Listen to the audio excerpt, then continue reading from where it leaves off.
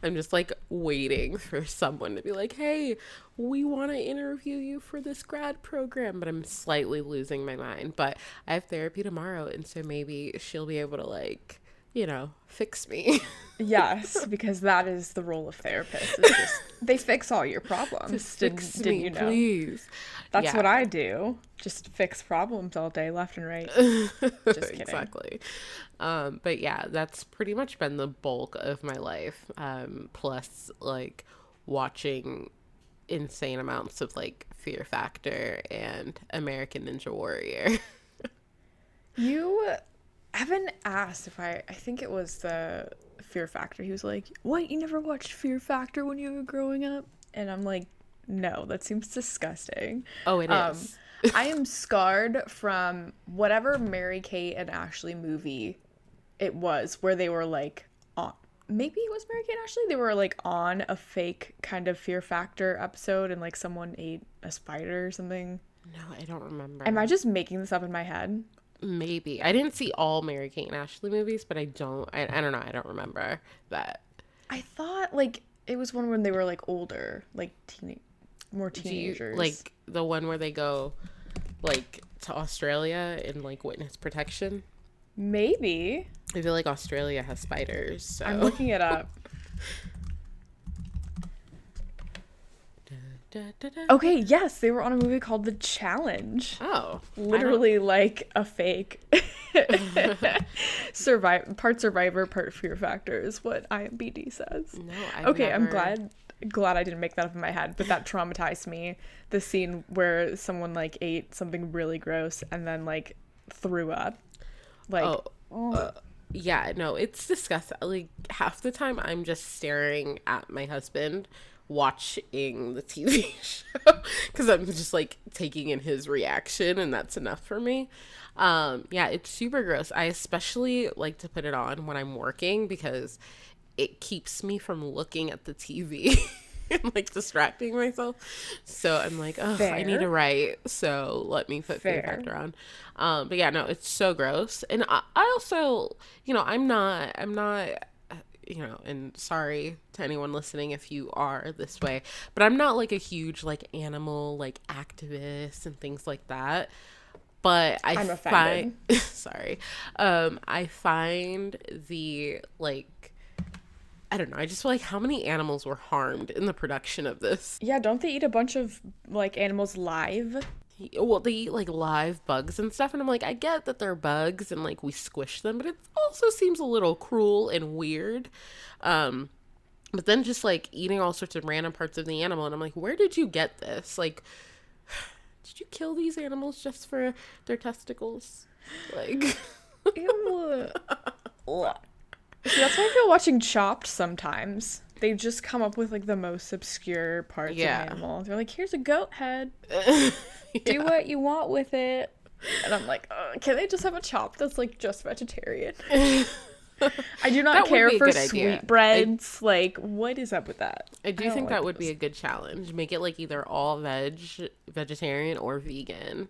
They have some, but not often enough. Oh, really? I feel like. Yeah, I've seen them do like, I don't know, how many episodes do they have? There's like literally 50 seasons or something. Yeah. And I can recall out of all the episodes I've seen, maybe like 1 or 2 all vegetarian ones. Oh, okay. Or maybe all vegan ones. I don't know. Very interesting. I demand representation. Yeah. Whenever I watch Chopped, I'm always like, I could do this better than them. Clearly they need to be making blah, blah, blah. So it does make me a little too amped, but I do love Chopped. Oh my God, you're just like Evan the whole time. He's like, well, clearly they should just do this or this. Like, and why aren't you sauteing that? Like, what are you doing? Although, yes, I do. I'm like, oh, I can't believe they're trying to make risotto. Like, in 30 minutes, please. Have I ever made risotto in my life? No. Exactly. What's going on in yours? 3 words. Mega cat tree. Oh, yeah. Super cool. So we got Gary's Christmas present early. So she has this cat tree that's like, it used to be like a cream color, and it's now pretty much black. It is just so covered in cat hair, and it is destroyed. Like, it has like little posts that she can like claw, and she has ripped it to shreds. Like, I don't know how it's still in one piece. So we decided to get her I decided to get her an even bigger cat tree for Christmas. And it's huge. It's like taller than I am.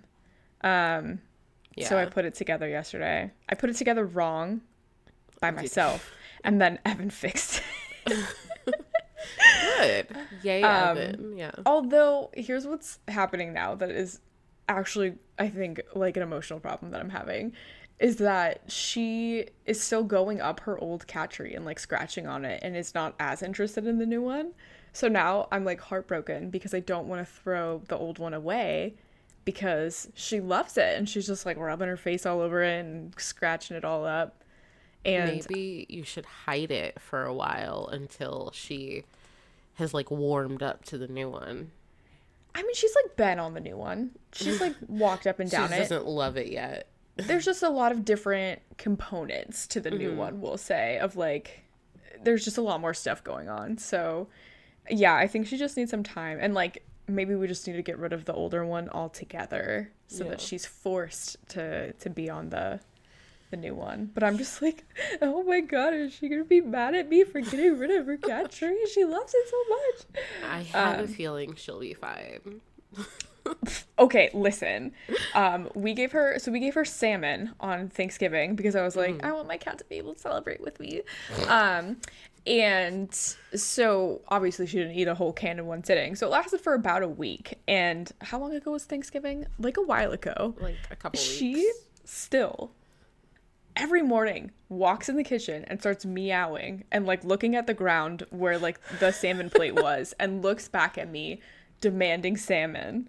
Oh my gosh. And I feel terrible because we don't have any. I'm like, Gary, we literally don't have any salmon for you. Like, but she still, every time we're in the kitchen, or if she hears like the container that I kept it in, if I like open a container that sounds the same, she like runs in there and like looks all around. And I'm just like, oh my god, you need to chill out. Like, this was a one-time thing, but now it's probably gonna have to be an all-the-time thing because she's just so like pestering and so demanding. Meanwhile, my dog can't remember what happened 5 minutes ago. So, yeah, I've never considered giving him a gift or anything. What? You don't give your dog gifts? I mean, like every so often when I go buy him like pet food, I'm like, oh, let me get this toy. But I mean, I don't consider it a gift. I'm just like, here's a thing to keep you busy. But yeah, never he's not a part of our Thanksgiving meal. If he's lucky, something might fall and he can have it. And I've never considered getting him a Christmas gift. What would he do with it? He doesn't know. My dogs at home, they have their own stockings, and my cat has her own stocking, and they get gifts from Santa in their stockings every year.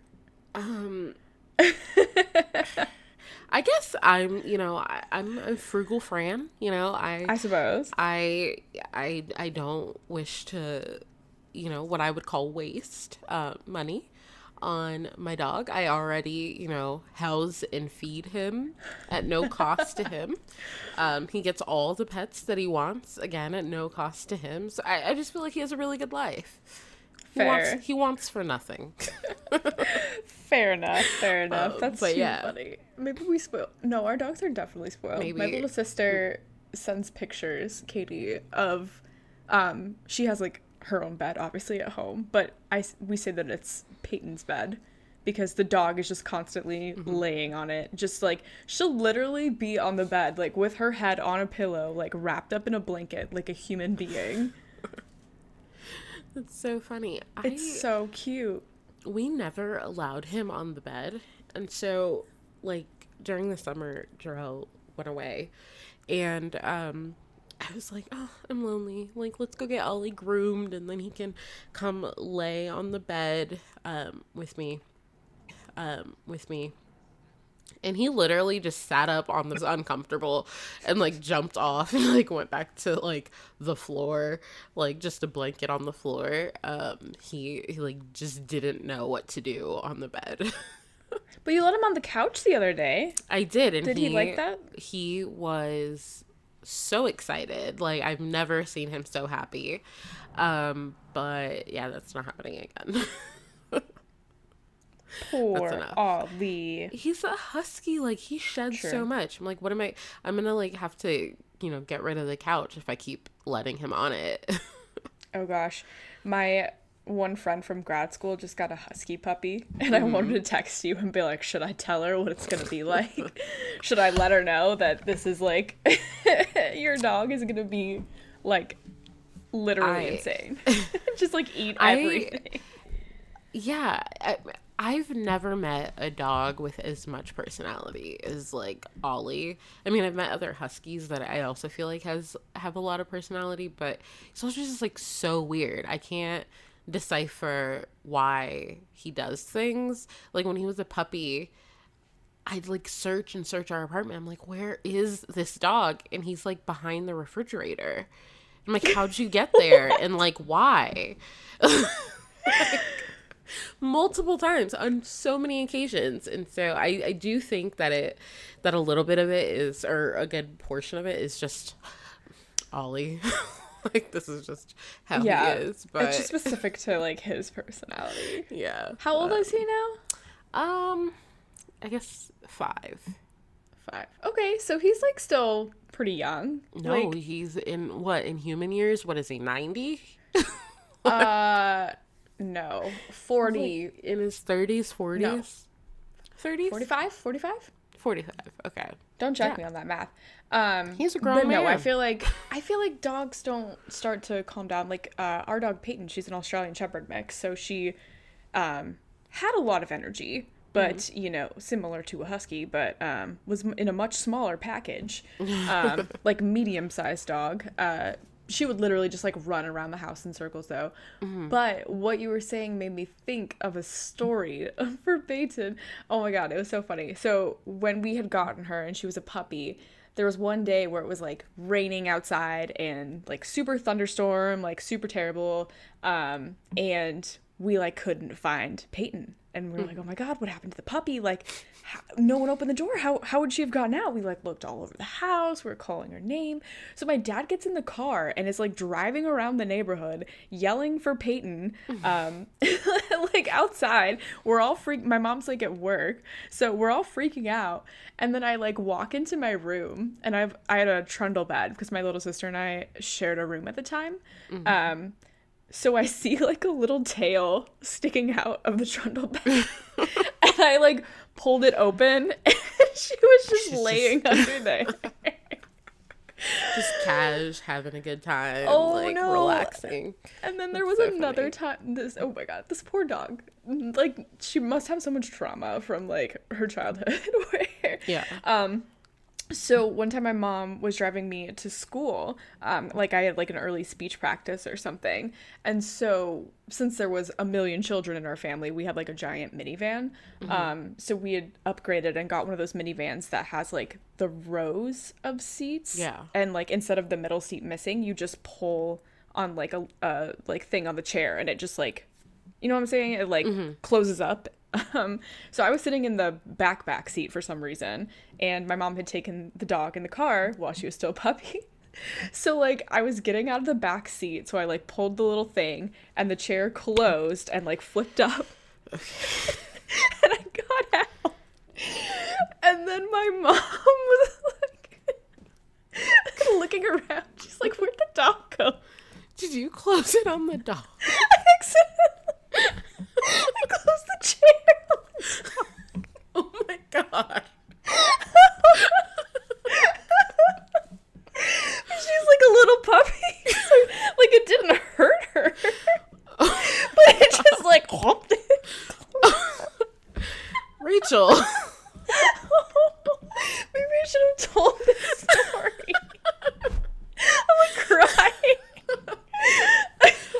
Oh my gosh. Wow. Okay. She's okay.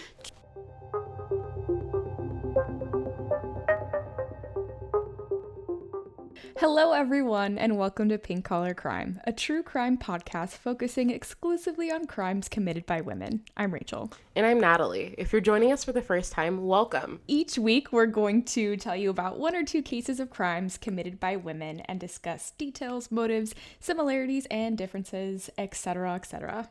If you like our show, tell your friends. Please subscribe and give us a 5-star rating and tell us what you love or don't love about the show.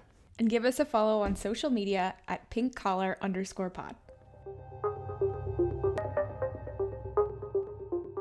But yeah, for every review we get, we are donating $1 to the National Center for Victims of Crime.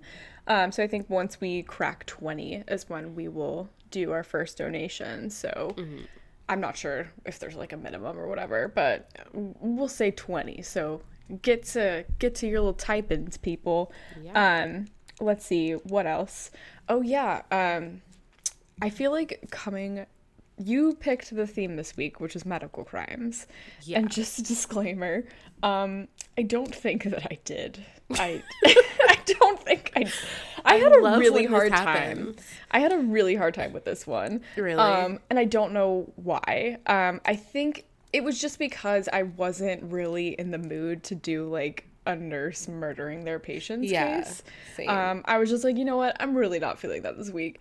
So I found like so many potential things that I wanted to look into, but like one of them came from we had that giant list of people that were recommended to us, and there was one woman who is a physician that killed her children and tried to murder her husband, and so I was like, oh, that's perfect for this week. But it turns out, so Anne Rule wrote a book on this lady, and I was like, you know what, I don't need to read the book, like, it'll be fine, I'll just do the case, like, I'll read it eventually. And then, so I got to researching, and I was like, you know what, no, like, I really want to, like, read this book and do this case justice. So I'm gonna have to wait to do that one until I read this book. Anne Rule, she wrote oh god, what's that book called? I don't know, she knew Ted Bundy. And then she ended up being like a reporter or something, and now she like writes true crime novels, and like I think her biggest one was the one that she did about Ted Bundy, which is like, what is it called? Is it called The Stranger Beside Me? Yes. Did you just look it up? Yes. Okay, that makes me feel better. I knew it was something beside me, and I was like, I can't remember. Well, I did read that one, and I have another one of her books, but I was like, you know what? Because she writes the book from the perspective that she thinks that Deborah didn't do it. So that's why I'm like, okay, I want to hear this out and see what she has to say. So that will be coming soon. I called dibs.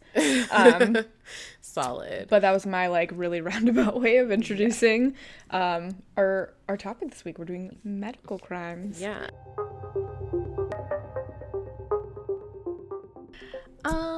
Okay, so like I said, not 100% sure that my case really fits into this, but I did it, so we're just gonna roll with it. So Terry Roeder and Sean Adams met in 2017. The two women had a lot in common. After Terry had retired, she wanted to pursue what had previously been a hobby. So in 2000, Terry became a dealer at the Calico Hen House. And this all takes place in Waterloo, Iowa. And so the Calico is a charming little antique store. It started in a chicken coop in a woman named Skip Fell's farm. So Skip started her business in 1984 when the country was going through yet another recession. She wanted to offer a way for women to sell their crafted goods, earn some extra money at a time where money was hard to come by. And while she loved her business, Skip was not quite as crafty as her vendors, but she still found a way to incorporate her love of antiques into the Calico Hen House. The workers at Calico included a pet goose and some donkeys, who would welcome the customers and accepted payment in the form of snacks, which, like, same. That's how I work too. So eventually the business outgrew the chicken coop and was moved to its present location on Ansborough Avenue in the Albert Plaza. So in 2017, Terry became the sole owner of Calico, offering a place for 50 dealers to display their antiques, vintage items, decor, gifts, crafts, you name it. So Terry collects the old, the odd, and the ugly, pieces that might regularly be overlooked by other people. So since the age of 20, Terry has spent time at, garage sales, other private sales. She was the type of person who could find pieces that were forgotten or unloved, and through her business, give them a second chance at being appreciated. So even after Terry... I know, I love that. Especially, like, that related to me because all of my furniture I bought off of, like, Facebook Marketplace, and I love that. So it really spoke to me. I was being sarcastic because I only like new things. Oh my god. Stop it. I love thrifting. I love dirty things. I get it. Okay, whatever, Natalie.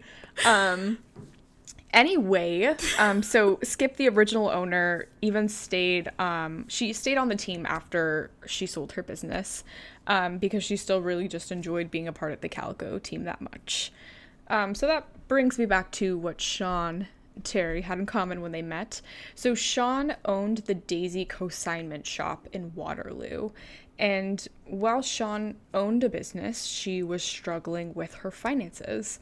When she met Terry, she was quick to open up and share about the challenges in her life. Sean didn't have a car, and she didn't have the money to pay for her quickly accruing medical expenses. Sean told Terry that she had wrist cancer and brain cancer. She only had a short time to live and was trying to keep her business afloat while also making arrangements for her 12-year-old son. Some sources said it was her stepson, so I'm not entirely sure whether her son was her biological son, but either way, it seems like she was the sole caregiver to her son. I'm sure she loved him just the same. Hopefully. Oh, okay. Okay. So Sean always kept her wrists covered to protect them. She was worried that she would have to get her hands amputated to keep the cancer from spreading throughout her body. And Terry's husband also got to know Sean. His name was David. He was especially sympathetic to her situation because he had just lost his own sister to cancer a few years earlier. Terry went above and beyond just, lending some money to Sean, helping to pay for her medication. She also agreed to take Sean to doctor's appointments. So there was one time where she took Sean to a doctor's appointment and they waited in the lobby to see Sean's doctor, and waited. And a couple hours later, Sean's name was never called. A little weird. Nothing too strange. Maybe the doctor's office was really overwhelmed or running behind, or maybe Sean had forgotten the time of her appointment. Yeah, just a mix up. It happens. And there was another time that Sean needed $500 for a medication for her wrist cancer, and Terry gave her the money without a second thought. And then Sean came back the next day saying the medication hadn't worked, and now she needed money for another, more expensive medication. Terry still agreed. She didn't want any harm to come to Sean. She knew that Sean was really struggling financially, and she was just the type of person that would help someone who is in need. David, on the other hand, was getting a little concerned about the loans. It started off with, some urgent, time-sensitive requests here or there, I need to pay this bill, and I just don't have the money right now. But she just needed more and more and more money.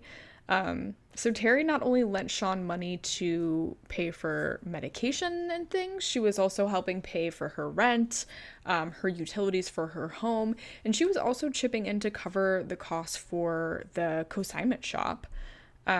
Sean assured them she would pay them back, And Terry didn't doubt her for a second. She said, I believed with all my heart she would pay me back.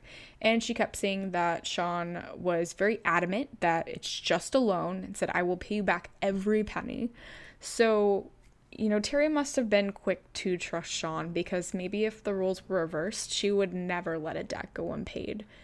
And Sean supposedly had $3.2 million in the form of annuity that would become available to her once her divorce was finalized. And the explanation for this was that it was just tied up with the IRS. There was like government red tape. She just wasn't able to get it yet, but she had this $3.2 million that she was going to get. But it seemed almost too good to be true. Sean, however, was able to back up her claims. She had a document on her phone detailing all of the financial information, and this explanation seemed to be good enough for the Rhode family, and they had no reason not to continue trusting her. But still, Terry and David kept track of their loans. They kept a shared notebook with Sean to track every single penny that was borrowed, and this included the cash for medications, for gas, school fees for her son. They tracked the checks to the landlords of the home and the business and payments for utilities. So Sean had even agreed to sign 2 notarized promissory notes, which is, I think, a more official way of saying that she'll pay you back. I don't know if you're legally like an IOU. Yeah, it seems legal, there might be some kind of legal binding there. But so she said there was one that she signed that said, I'll pay you back $19,000, and another one that she signed for $20,000.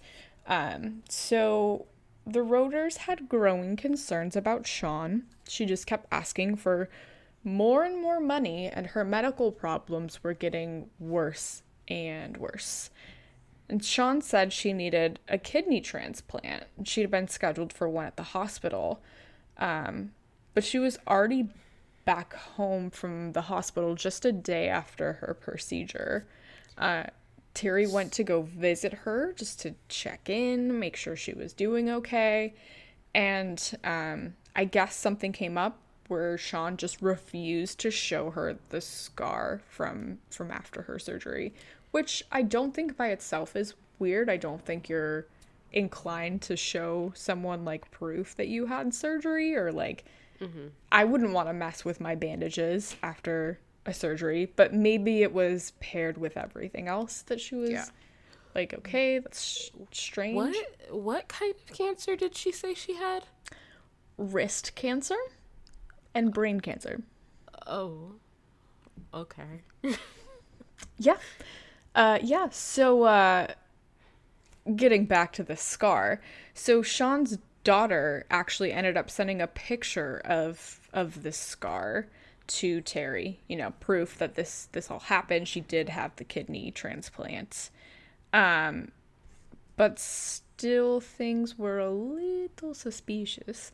So, people don't usually get discharged from the hospital after like such an intensive procedure, Yeah. I looked it up and it said, typically after getting a kidney transplant, you would stay in the hospital for at least a few days, if not, maybe a few weeks. Oh, but she also said that the hospital helicopter brought her home. So maybe that was it, since she had, like helicopter transportation. And helicopters are often going into like residential neighborhoods areas. And just like, dropping you off. After you get kidneys, you can like climb down that little ladder and they just like drop you on your front door. Exactly. Yeah. Happened to me like 6 times. Of course. Yeah. So what are your thoughts so far? What do you what do you think about this? I never want to victim blame. However, I do think that like maybe they should have trusted their suspicions a little bit more, and also I just so you wouldn't have trusted Sean, is what you're saying? No, I just feel like she's not giving me a convincing story. But and also again, I mean, I could very well have a cold heart, but I'm not giving anyone that I'm not related to that much money. You wouldn't give me $50,000, Natalie? You better come up with a really compelling case and like let me talk to your doctor. Like, what's the likelihood you're gonna survive to pay me back? Oh no! I'll get a note from my doctor, Natalie. That won't be enough. Oh my god, that's like when Katie was like, "Would you give me a kidney?" And I was like, "Yeah, absolutely." She's my sister though, so that was a fun episode. Although I'm sure the audio on that one was like absolutely terrible. So they had given her, all this money. The whole kidney surgery thing, that was really a last straw. And they were like, yeah, we're not going to give you any more money. So Sean's son, I said this earlier about him not being a biological child. But so that brings us to Sean's son. Over time, Terry and David had developed a relationship with her son. Sean had told the Roders, that she had terminal brain cancer and she was likely going to die very soon. So she had actually asked David and Terry if they would be willing to care for him after she died. And David was ready to welcome this child into his life, and he began taking him to sporting events. He would play video games with him, just spent time talking with him, getting to know him. He took this request very seriously, and he said to the Courier, which is where I got 99% of my information from, that I was under the impression that we would have that young man in our lives for a long time.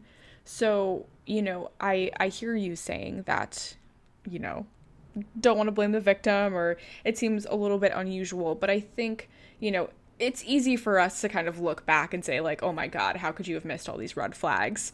But there was a lot of emotions tied into this, and at this time, if someone tells you that they're dying, that can bring up a lot for you, and you might feel guilty, asking them for clarification on certain things, or two, in this case, I think she very much used the foot in the door technique, where it started off with some really small requests and then gradually kind of snowballed into bigger things. Mm-hmm. And that, we know from psychological principles that you're more likely to get someone to say yes to a greater ask if you ask them to do like something small first. Which is why I don't do small favors for anyone. Oh my god.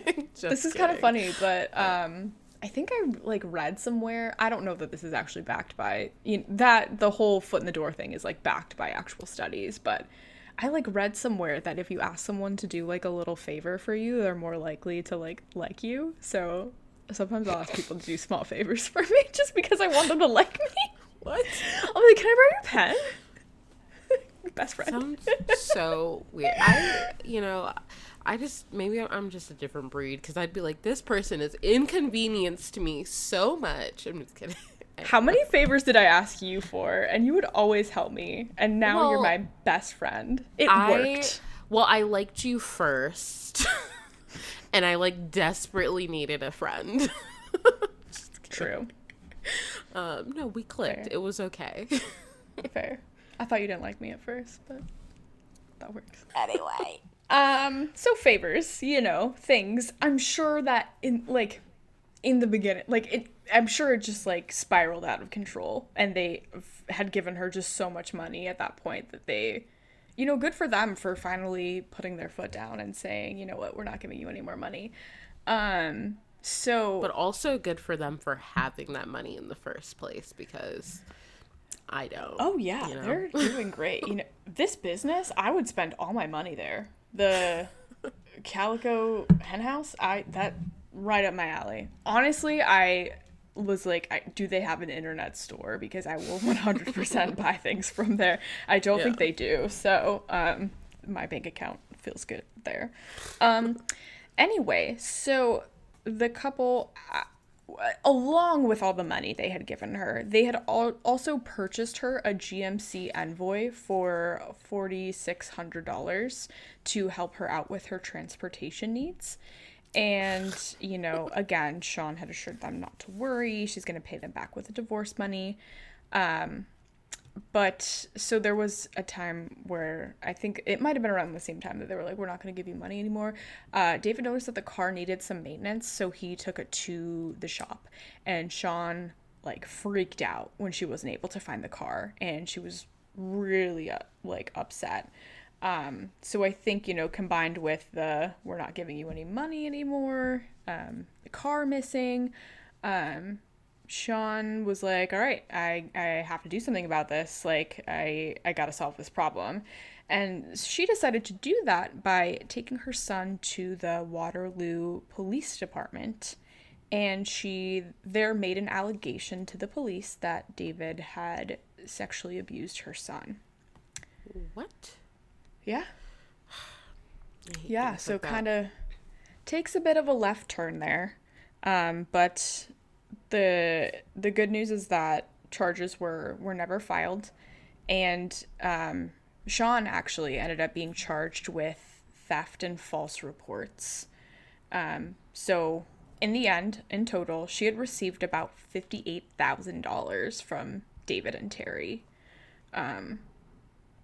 Lots of money. And yeah.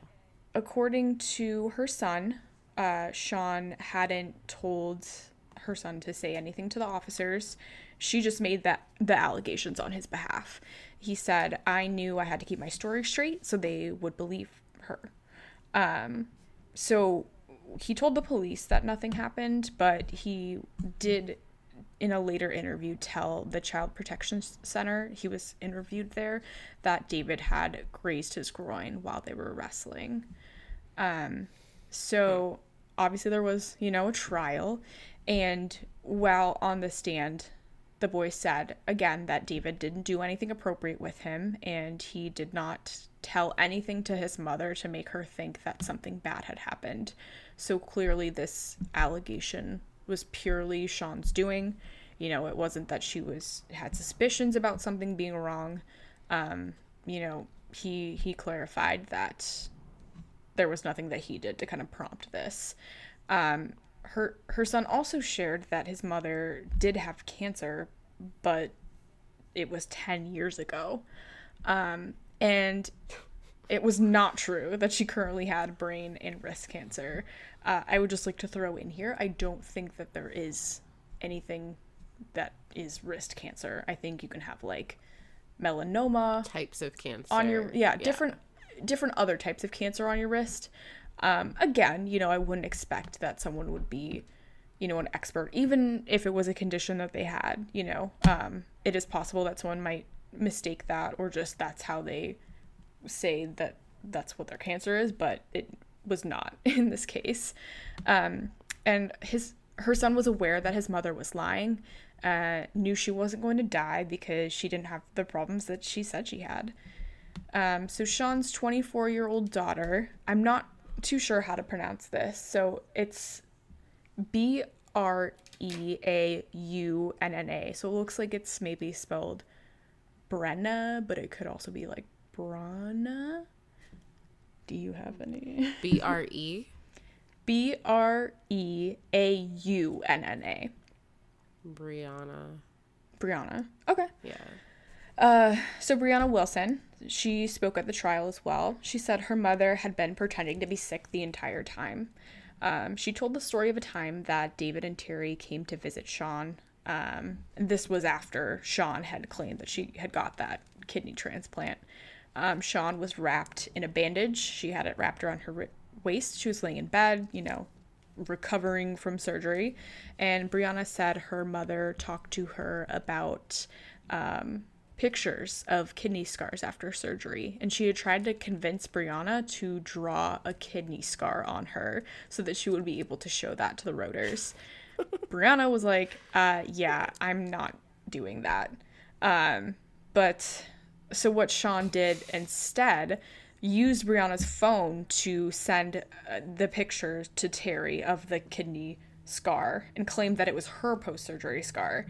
But you know, if you just did a quick Google search, of kidney scars. Like, the photo was one of the first few that popped up. So clearly it wasn't her scar. She was, scamming a bit there.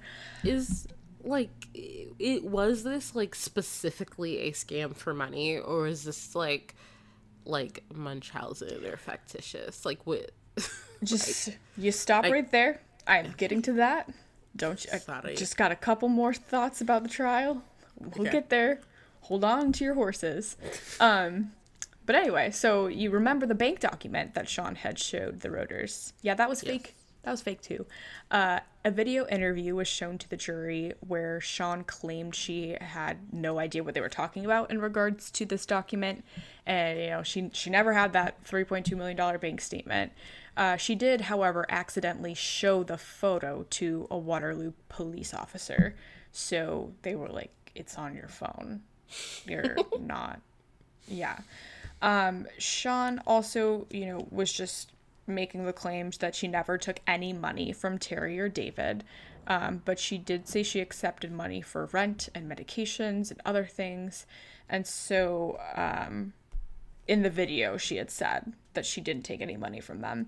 So the officer was like, is she trying to make an argument that she never, like, took cash for herself? And that maybe it didn't count if it was going straight to her rent and medications, in quotation marks.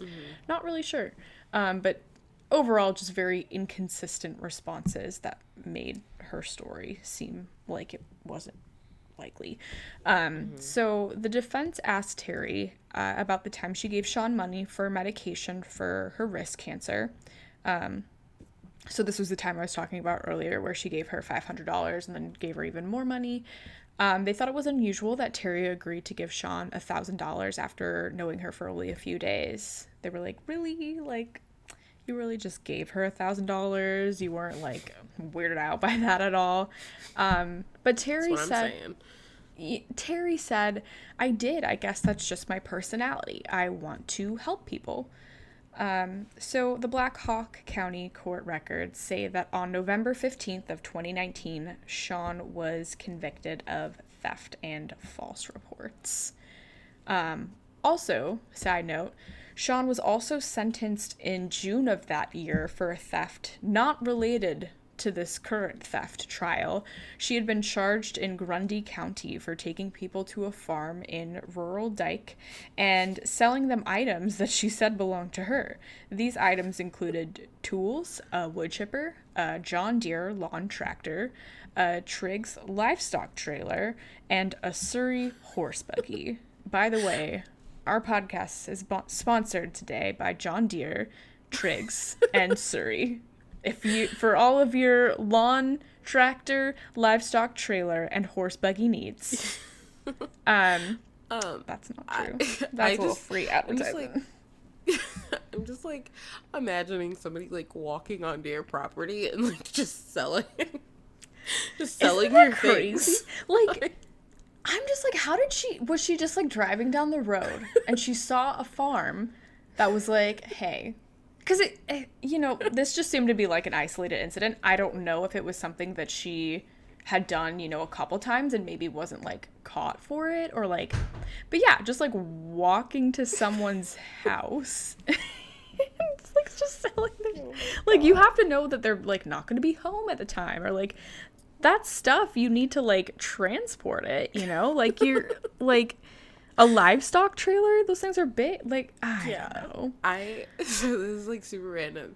It reminds me when I was in college, one of my husband's friends, like, whenever he got drunk, he became a klepto.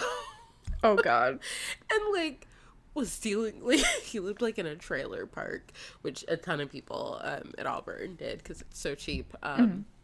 And I think he got drunk with to like walk to like take someone's grill off of there. No! Like somebody just walking onto your property and taking your things.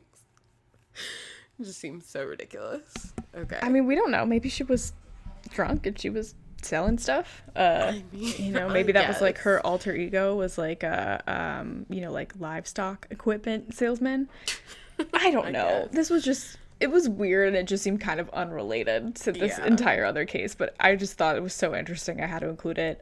So she got like $1,000 for selling these items, which seems like a very great deal to me because these things all sound like they're pretty expensive equipment. But after her conviction, she was ordered to pay restitution, so hopefully they got their money back for that horse buggy. Anyway, so I'm glad that you brought up I'm glad that you brought up Munchausen syndrome, because that's what was going through my head at this time. I was like, I need to know a little bit more about Munchausen. So I went and looked it up, did some very, basic research, and this is what I found online. This is like speaking of nothing to my experience, because this syndrome is, I think, quite rare. So Munchausen syndrome was very much popularized after the murder of Dee Dee Blanchard. If you guys, in that case, it was Munchausen by proxy, but I think that's something that really brought Munchausen into the, pop culture kind of media. So it's a factitious disorder where someone will act like they have a physical or mental illness, but they aren't actually sick. And it's typically associated with having emotional difficulties. So it is considered a mental illness and not, a physical, although mental is physical. Yeah, you know what I'm saying. So the name actually comes from an 18th century German officer, Baron von Munchausen, who was known for really embellishing the stories he would tell about his life, which seems like a ridiculous explanation to me. Like, oh, this guy liked to tell stories and like really embellish them, and now he has a mental disorder named after him. Maybe it was like such a common colloquialism that anytime someone lied, it'd be like, stop being such a Munchausen. Still. And it just like eventually evolved. Oh my gosh. It just seems like an SNL skit that they would like make up. Baron von Munchausen. It just doesn't sound real to me. But anyway, so what does Munchausen syndrome look like? Well, there are different ways someone might exaggerate physical symptoms. They may just, lie about them altogether, make things up. They may also hurt themselves to make it look like they are having symptoms. They may also interfere with medical tests. They may, mess with like a urine sample or a blood sample to make it seem like they have a type of illness. And so those with Munchausen may report having very serious medical conditions, but this is often inconsistent with their medical history. They may have, surgery scars. That's just one thing that you can kind of track, or have a history of seeking treatment at many different hospitals, different doctors' offices, and they may even go from city to city. So if you were looking at someone's medical records, or, if they were offering an explanation and they were just all over the place, that might be a symptom of Munchausen. Those with Munchausen syndrome may also not want their doctors to talk to their family or friends. So we don't know why someone may develop Munchausen syndrome, but theory suggests that a history of abuse or neglect, maybe having frequent illnesses that require hospitalization during childhood, these things could all be contributing factors. So again, they may, not every single person who has gone through abuse, neglect, or, frequent hospitalizations may develop Munchausen, but it could be something that leads to that. And so, based off of Sean's story, I'm not too sure that I would put her, or would, suspect this as being, I think I would want some more information. Because, it didn't seem like she was actually going in and interacting with doctors. We don't get that as a part of the story. True. So I think that's where that distinction is kind of made in my mind. That's true. That's a good point. For Munchausen, if anyone hasn't listened, I think it's our second episode, which might be a little rough, but I do think it's a good episode where, I think that was it, our Angels of Death or whatever episode, where I think the person I did, Beverly Allett, she definitely displayed Munchausen by proxy. And so if you're interested in hearing what that's like, I think that could be an interesting episode. Yes. No. Wait, No? Beverly Allett? Yeah. Okay. Yes. Okay. So you did it then.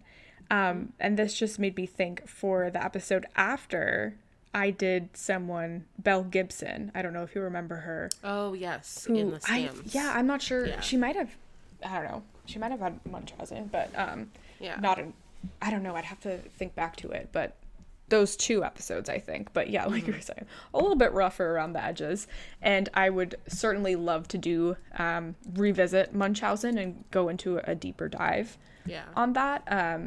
Although, so even though I did, present some information, I did it, very much to show that this, I just don't think quite fits. I think that it was, we see more of a manipulation, and it seemed like Sean was really good at finding people, Terry in particular. She could probably just had like a sense or kind of knew that Terry was maybe a little bit more, prone or like a little bit like she found someone who was a really caring person and took advantage of that.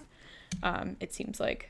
So, this also made me think of what's her name? Mary Beth Tinnings. Do you think that would count as? I don't even know if we mentioned Munchausen, but that's just making me like having children and getting rid of them. Yeah, but if she was truly convinced that I'll add another one, guys, to your list. Go back and listen. I think that's one of our, that might be one of our more popular episodes too. The mothers who killed their children episode. Like with Munchausen, the way I guess I try to think about it, or I guess factitious disorder, is like the intention like that led to the faking or the falsifying of the illness. And like with Beverly and with I'd say Mary Beth, I can't think too much about the Belle Gibson one. I could definitely see it more because it was not just about like scamming doctors, but like getting a little bit of attention for themselves, because like I guess they needed it. They needed just that kind of concern. Or also a little bit in Beverly's case, I think feeling like she is helping in, I don't know, in some strange way. And so that's why in this case I'm like, I mean, maybe, but it does sound like the intention was to scam, to get money. Right. And not necessarily like a group of people to like dote and love and care for her. Not cool though. Yeah. Right. No, I definitely agree with what were the intentions of what she was doing. And it seemed like to me her main intention was getting money. And that's not to say that that wasn't, a little part of it, of, wanting a little bit of attention. But to me it just seemed like it. And I think, in the case of Munchausen, it's completely possible that someone might be doing it for the attention as well as money. I think in the case of Dee Dee Blanchard, that was certainly a driving factor. But I just overall am not thinking that. I think it's just more of she was a really manipulative person. I hear you. But yeah, so I like kind of fit the category, but like not not really.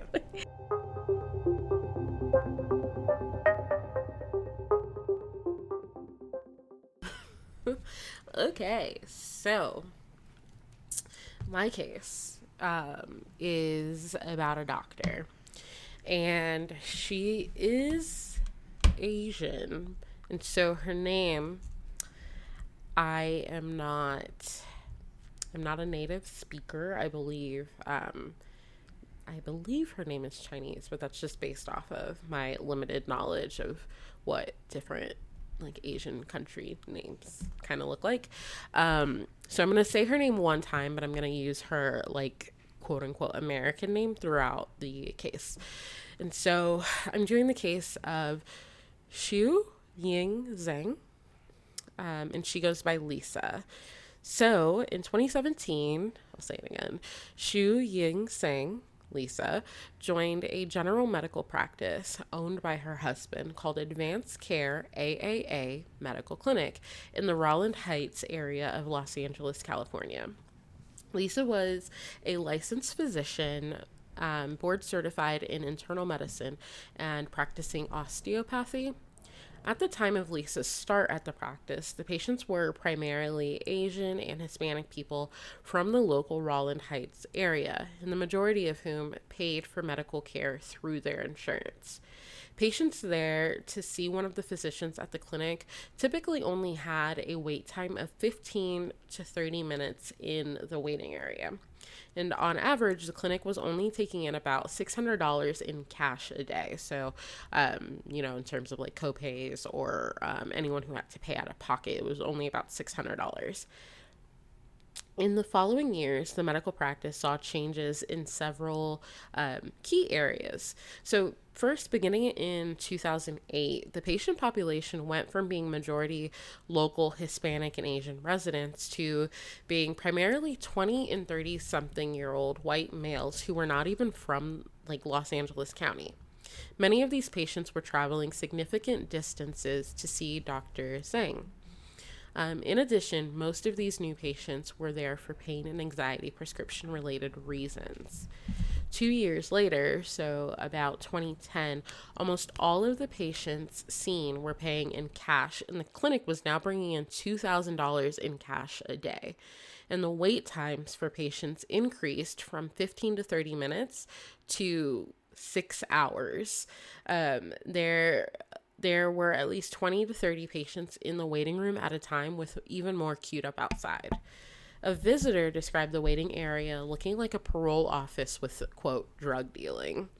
The clinics were, definitely not what you want a doctor's office to be described as. The clinic receptionist noted that some of the patients in the waiting area looked like they were actively under the influence or in withdrawal. One patient even overdosed in the waiting room. At one point, the receptionist spoke to Lisa about the state of the patients in the waiting room, particularly pointing out how agitated and anxious many of the patients were. Lisa just told her that they were all druggies who could wait. Oh, no. Yes, what a doctor. And so the Advanced Care AAA Medical Clinic had now developed a reputation for being a place that people could easily get prescriptions for opioids, sedatives, muscle relaxers, and other controlled substances. In addition, Lisa was now charging patients an extra $5 to split prescriptions. So do you know what splitting prescriptions means? No, I don't. Okay. So basically it's, you have one patient, and so you write them a prescription. You write them on two separate prescription forms, the same prescription, but for like different dates. Mm-hmm. And so then the patient can, take one to Walgreens and then one to like a mom and pop like pharmacy on different days and have like double the amount of medication. So this doesn't sound like it was a legal thing to do? No, not legal at all. Okay. Especially when we're talking about controlled substances that are actually monitored by like the state and sometimes federal like monitoring systems. So definitely not okay. And so around the time of these changes, Lisa was also only spending about 10 to 15 minutes per new patient and about 5 minutes per established patient who was returning to see her. And so, in fact, on many occasions, she would actually see up to 3 patients at the same time, literally in the same exam room. Oh my goodness. So what was the quality of the medical care she was giving? I don't know. But I personally wouldn't be comfortable in an exam room with anyone other than like the nurse and doctor who are there to treat me. And most of the time when she was seeing patients, even if it was one-on-one, she wasn't performing a medical examination for these patients at all. So if a patient came in complaining about an old knee injury acting up, Lisa's first course of action was writing a prescription for opioids. A patient with non-specific symptoms of feeling anxious every now and then underwent no medical evaluation and was promptly given a prescription for Xanax. She didn't even take the time to get a full medical history for these patients before signing a prescription. Well, And yeah, so, are you even like taking their vitals? no, Like, are you even weighing them? nothing. She's like doing no medical, like, anything. Even just, what are you allergic to? What are you already prescribed? Just to find out, if you're taking a benzo, you probably shouldn't take an opioid, Or wanting to, just know their basic medical history to see, would it be a more appropriate referral to, refer them to like mental health services versus like medical. Like they're, typically they want to test your thyroid to rule out any, thyroid conditions before, and like just monitoring for like, iron levels, or just, typically they want to make sure that everything is okay medically before making the recommendation to psychiatric services. Yeah. And then like, also, as I think we both work in healthcare settings, and part of what I do is in health services research, like there's also like there's alternatives to like prescriptions, especially when we're talking about controlled substances. And so in a lot of ways, it's kind of crazy that was like number one, like that the first thing that you would consider, as opposed to, I don't know, physical therapy. Like, or I think typically you would prescribe both at the same time. You wouldn't just give someone controlled substance. I know this was back, what you said, it was 2010.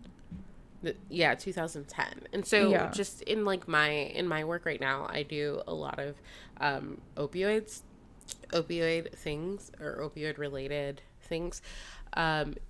Research is the word. Opioid research is what I do, not things. I don't do opioids. But good to know. Yeah, no, like there's literally a ton of other medications that can treat pain before opioid.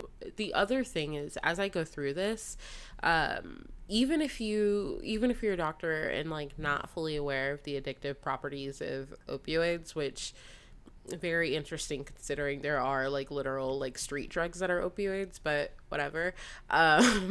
Like she ended up seeing patients that were clearly like addicted and would continue to prescribe, and so it's still just kind of like you are being malicious at a certain point. You're absolutely right. It'd be unusual, if a patient came in and she was just giving them like diabetes medication because they I don't know, asked for it.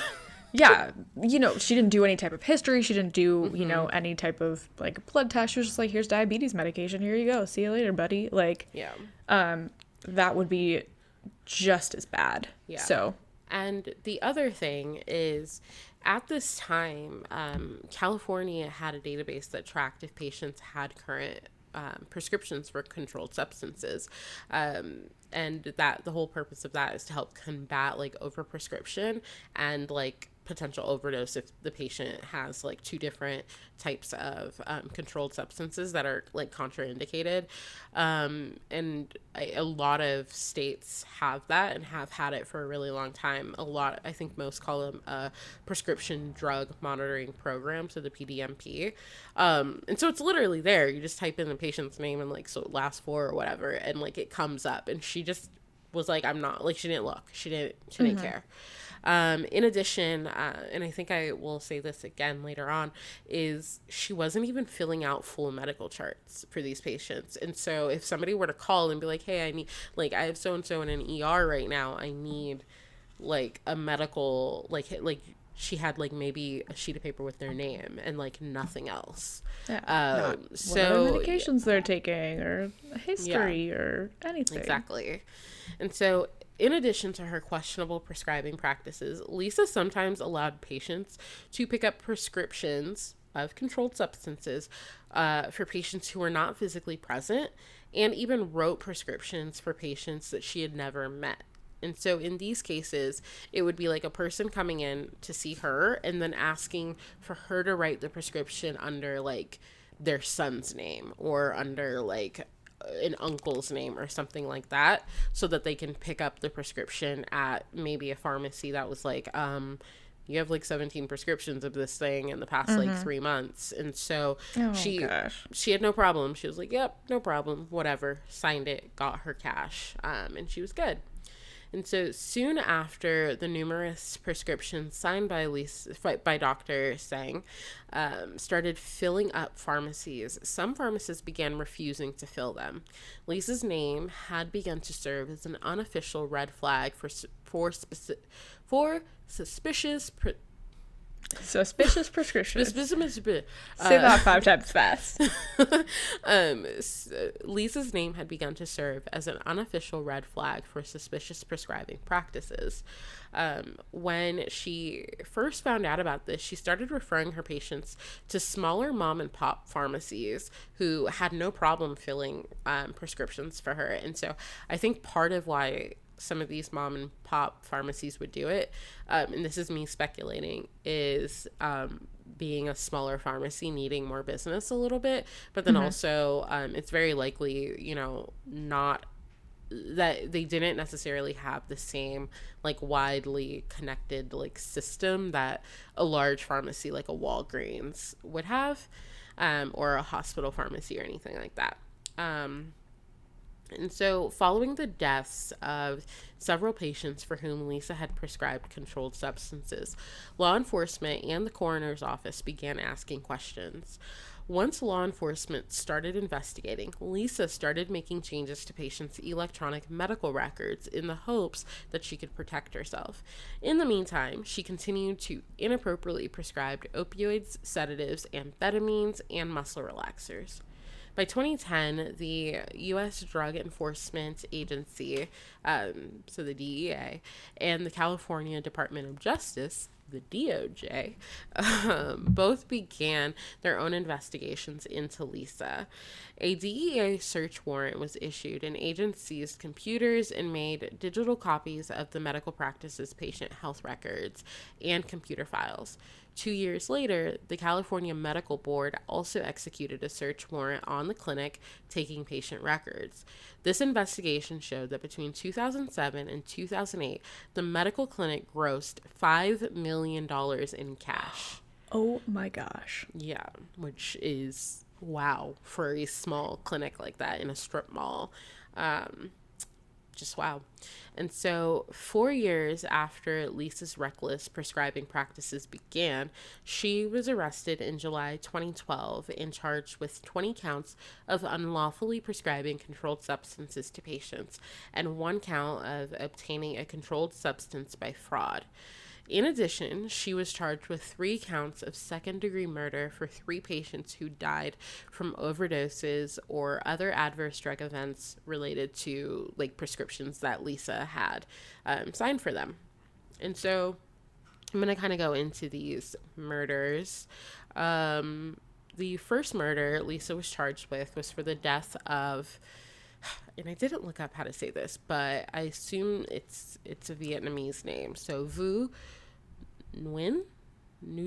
I never know how to say that last name. Nguyen, and I apologize. At the time of the fatal prescription, Vu was 28 years old, and Lisa prescribed him a 90-day supply of Xanax.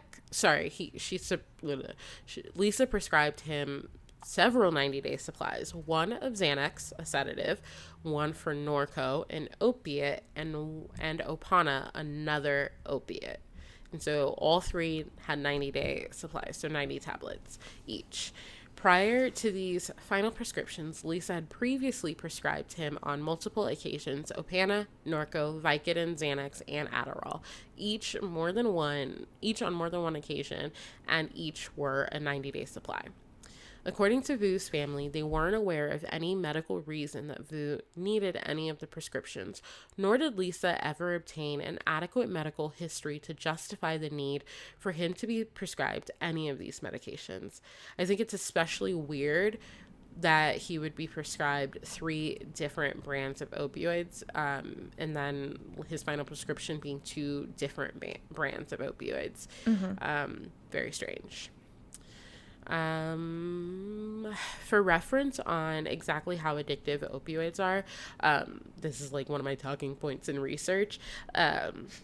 Research has actually shown that if an opioid naive patient goes into an emergency department or anywhere and is prescribed opioids, it literally only takes a 3-day supply to significantly increase the likelihood that the patient will still be on opioids in a year. And so opioids are like insanely addictive.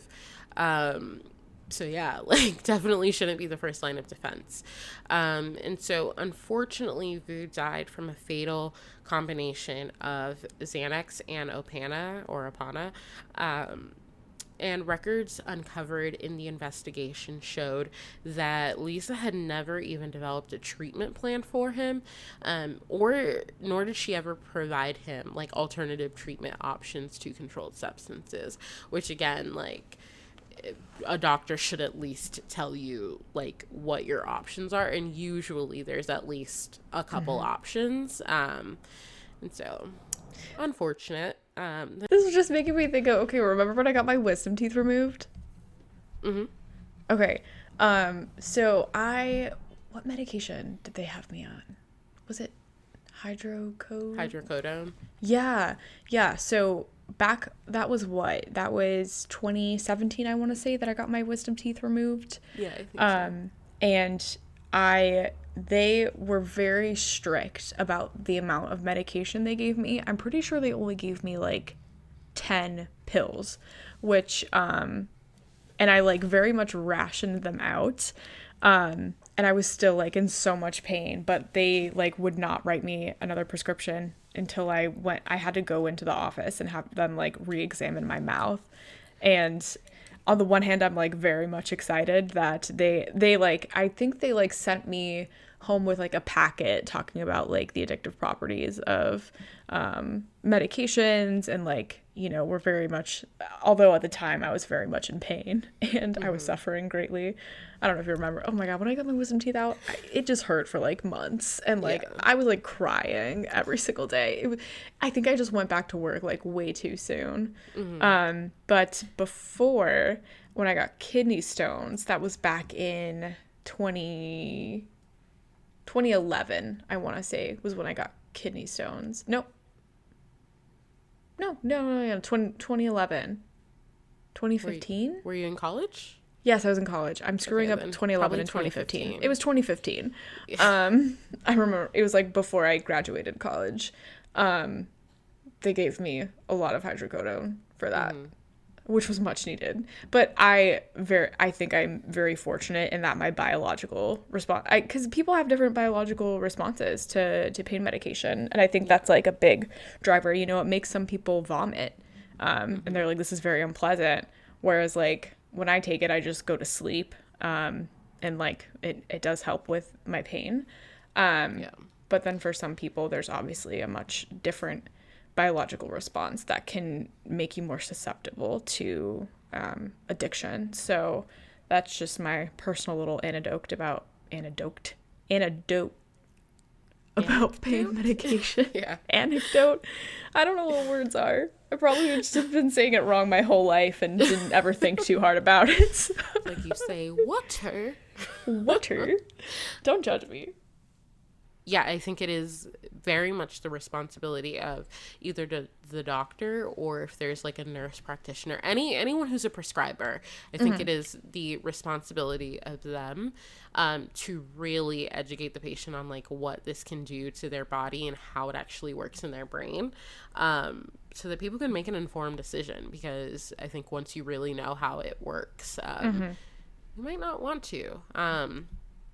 And I also think that as doctors and medical providers, there is a little bit of a responsibility, especially for your primary care physician or an internal medicine physician. I think it's a lot harder for emergency department physicians or urgent care physicians to do this. But like being able to like identify like those drug seeking behaviors, I think is important, particularly if you're seeing repeat patients. Well, too, I think it's the responsibility, and this is where ethical things probably come into play of, you know, insurances may not cover as much for alternative things like physical therapy might be more expensive than providing opioids. So I think that's something that has played a role where, you know, if their physical therapy isn't covered by their insurance, but their opioids are, then, you know, they don't really have a choice. So I think it's important for us to be funding research into alternative pain reduction or like pain management options, as well as for insurances to cover those other pain management options. And, you know, going back to this case in particular, like, she knew what she was doing. Like, these patients were all paying in cash. They knew their insurance wasn't going to cover it. So, ma'am, you were being sketchy. Not okay. Yes, I think we're, like, talking about the medical general, like, the system, field very much as a whole and, like, thinking about the system. But this person, like, knew they were doing something wrong and they continued to do the very wrong thing. Yeah. And so the next murder charge was for the wrongful death of Stephen Ogle, O-G-L-E. On several occasions, Lisa had prescribed him OxyContin and Xanax. All prescriptions were for 100 tablets. On more than one occasion, Stephen reported to the medical office after finishing a 100-tablet prescription in only 2 weeks. And she simply wrote him new prescriptions. Oh my gosh. Yeah, imagine somebody taking 100 pills in 14 days. And the other alternative to that is he's sharing his medication with other people or selling it, which just as bad. And so Stephen was found by his mother deceased. And he had 2 prescription bottles next to his body, both of which were filled just 2 days earlier. One was a prescription for 100 tablets of methadone, and that one only had 7 tablets left. So in 2 days, 93 pills have either been ingested by him or some, like, shared. And the other prescription was a 100 tablet prescription of Xanax, and that one only had 15 and a half pills left. So again, just really showing how possibly how dependent this person was, unfortunately. And I feel like the red flags were there for Lisa if she wanted to, you know, help this patient or, you know, try to stop it or not contribute to it further, she could have. And so the final murder charge was for the death of 21-year-old Joseph Rivero. Lisa saw Joseph only one time, and he complained of wrist pain, back pain, and anxiety. Once more, she didn't do a thorough evaluation of his symptoms, but he did tell her that up until then, he was regularly taking high doses of OxyContin, Xanax, and Soma. And Soma is a muscle relaxer, and so he was doing that every day. And I think it was something like 6 pills of each a day, and so that's a lot. That is a lot. Yeah. And for reference, looking at my prescription, it was like take 1 every 6 hours, and so you know, that's not a lot, or that's a lot already. So Lisa decided to prescribe him roxicodone, an opiate, Soma, and Xanax. 9 days later, Joseph was dead of an overdose. He had combined, I think, Xanax with alcohol. And so, you know, even there, possibly giving the patient education on, you know. Right. Did she even ask him about alcohol use or educate him that you can't do both. And yeah, and to some degree, obviously, people are going to do what they're going to do, but, you know, you don't have to, like, put the bullets in the gun, you know, for them. And so I feel like I feel like Lisa was being very reckless and very irresponsible. And so, in addition to the deaths that Lisa was charged for, Lisa's prescriptions were also linked to the drug overdose deaths of Michael Stavron, Ryan Latham, Nathan Keeney, Joshua Chambers, and Joseph Gomez, and Michael Cat Nelson. Lisa was aware of some of these overdoses before she began treating any of the 3 patients that she was charged, for whose deaths she was charged for, or charged with. Until she, like, presumably it didn't look like she cared all that much, because she just continued to, like, recklessly and dangerously prescribe these medications that had already killed patients, and she was already aware of it. And again, she was continuing to do this after she knew that the Drug Enforcement Agency, the DEA, the medical office, or the medical board, were all investigating her. And so I can't even understand it. It was like there was, at least it seems like, not even any self-preservation instinct on her part. And so at her trial, Lisa's defense was that she was an overworked mother with 2 kids, and she had her own unresolved mental health issues. I believe that her counsel or defense attorney said that she had undiagnosed hoarding disorder, Interesting. and undiagnosed depression. And so all of those things help to contribute to her reckless opioid prescribing, controlled substance prescribing. Her lawyer also argued that she simply naively trusts her patients when they reported their problems to her.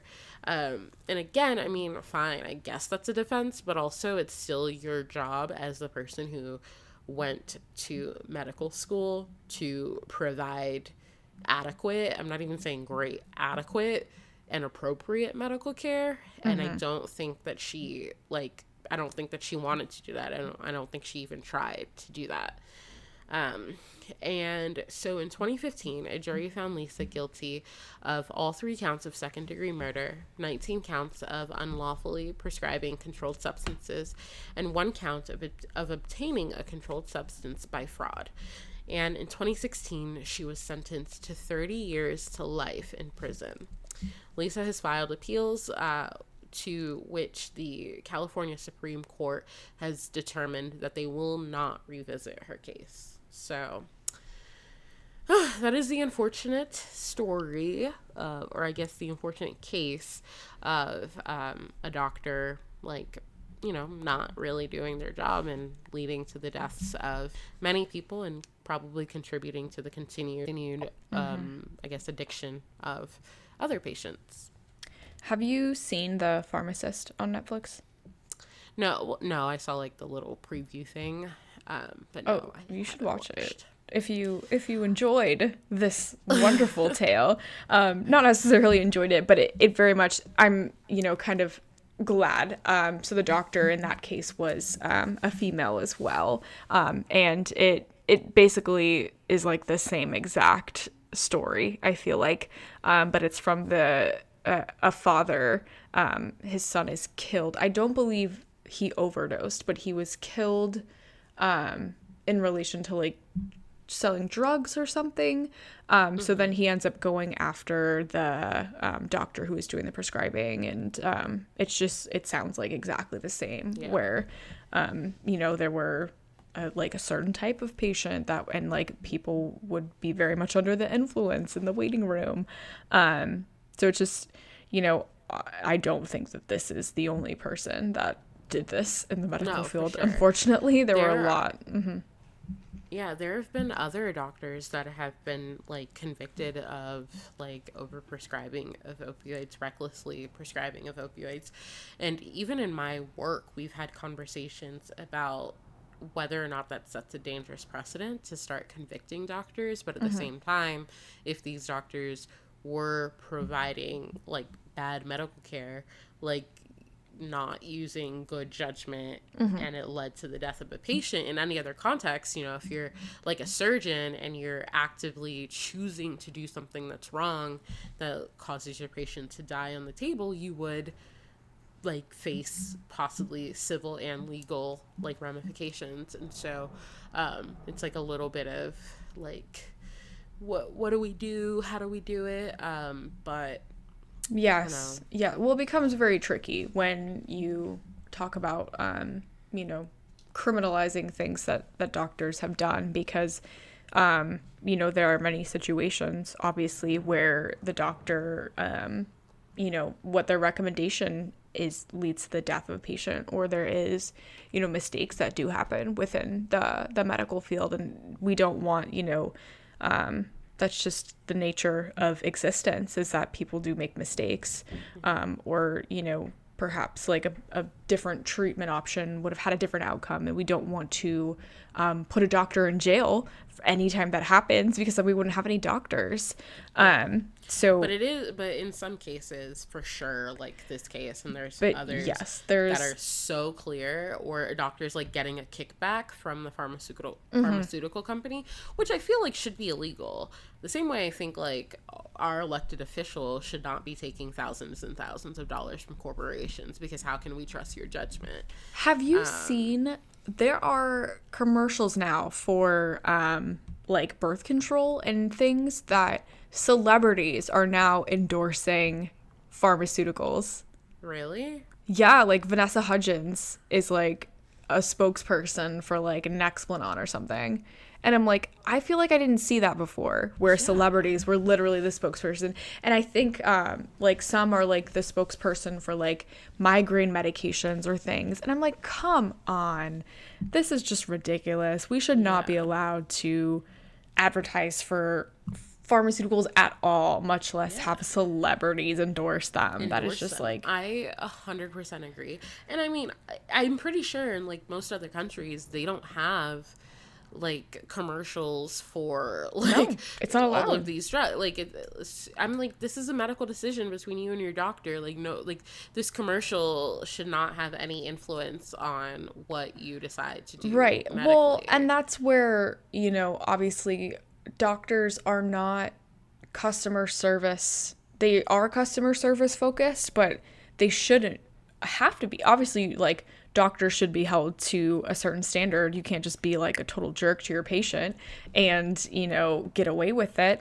But at the same time, their business is hurt when people complain about certain things. And if you see a commercial on the TV and you go in and demand that medication from your doctor and they say this isn't appropriate for you, and you go leave them a bad review, that might hurt their business. So it's like a uncomfortable balance of wanting to help your patients, but also needing to, you know, make sure that your reviews are good, or like that people will continue to come back and see you. Yeah. A lot of doctors do get performance pay. So in addition to the regular salary, especially if you're working for like a medical center, you get performance pay, and that's often based on your performance ratings. And so there are times patients are like angry and you know, they didn't get what they wanted and whatever, and so that does contribute to doctors not getting those good ratings. But I mean, the system, I think, needs to change in that regard as well. But, you know, in addition to, like, getting bad reviews or bad ratings, you know what else is bad for business? Dead patients. Yeah. So. Fair enough. You don't want that.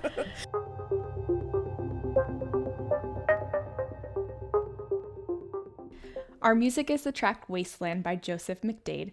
His Patreon and our podcast sources will be linked in the podcast description below. Any mistakes are entirely our own, so check out our wonderful sources for the most accurate information about these cases. We talk about some tough subject matter on our show. If you or someone you love is in need of support, please reach out to the crisis text line by texting HOME to 741-741. They are available 24/7 and will connect you with a trained crisis counselor. You can also reach the National Domestic Violence Hotline by calling 1-800-799-7233. Thank you so much for listening to our show. Join us next week for another episode of Pink Collar, a true crime podcast.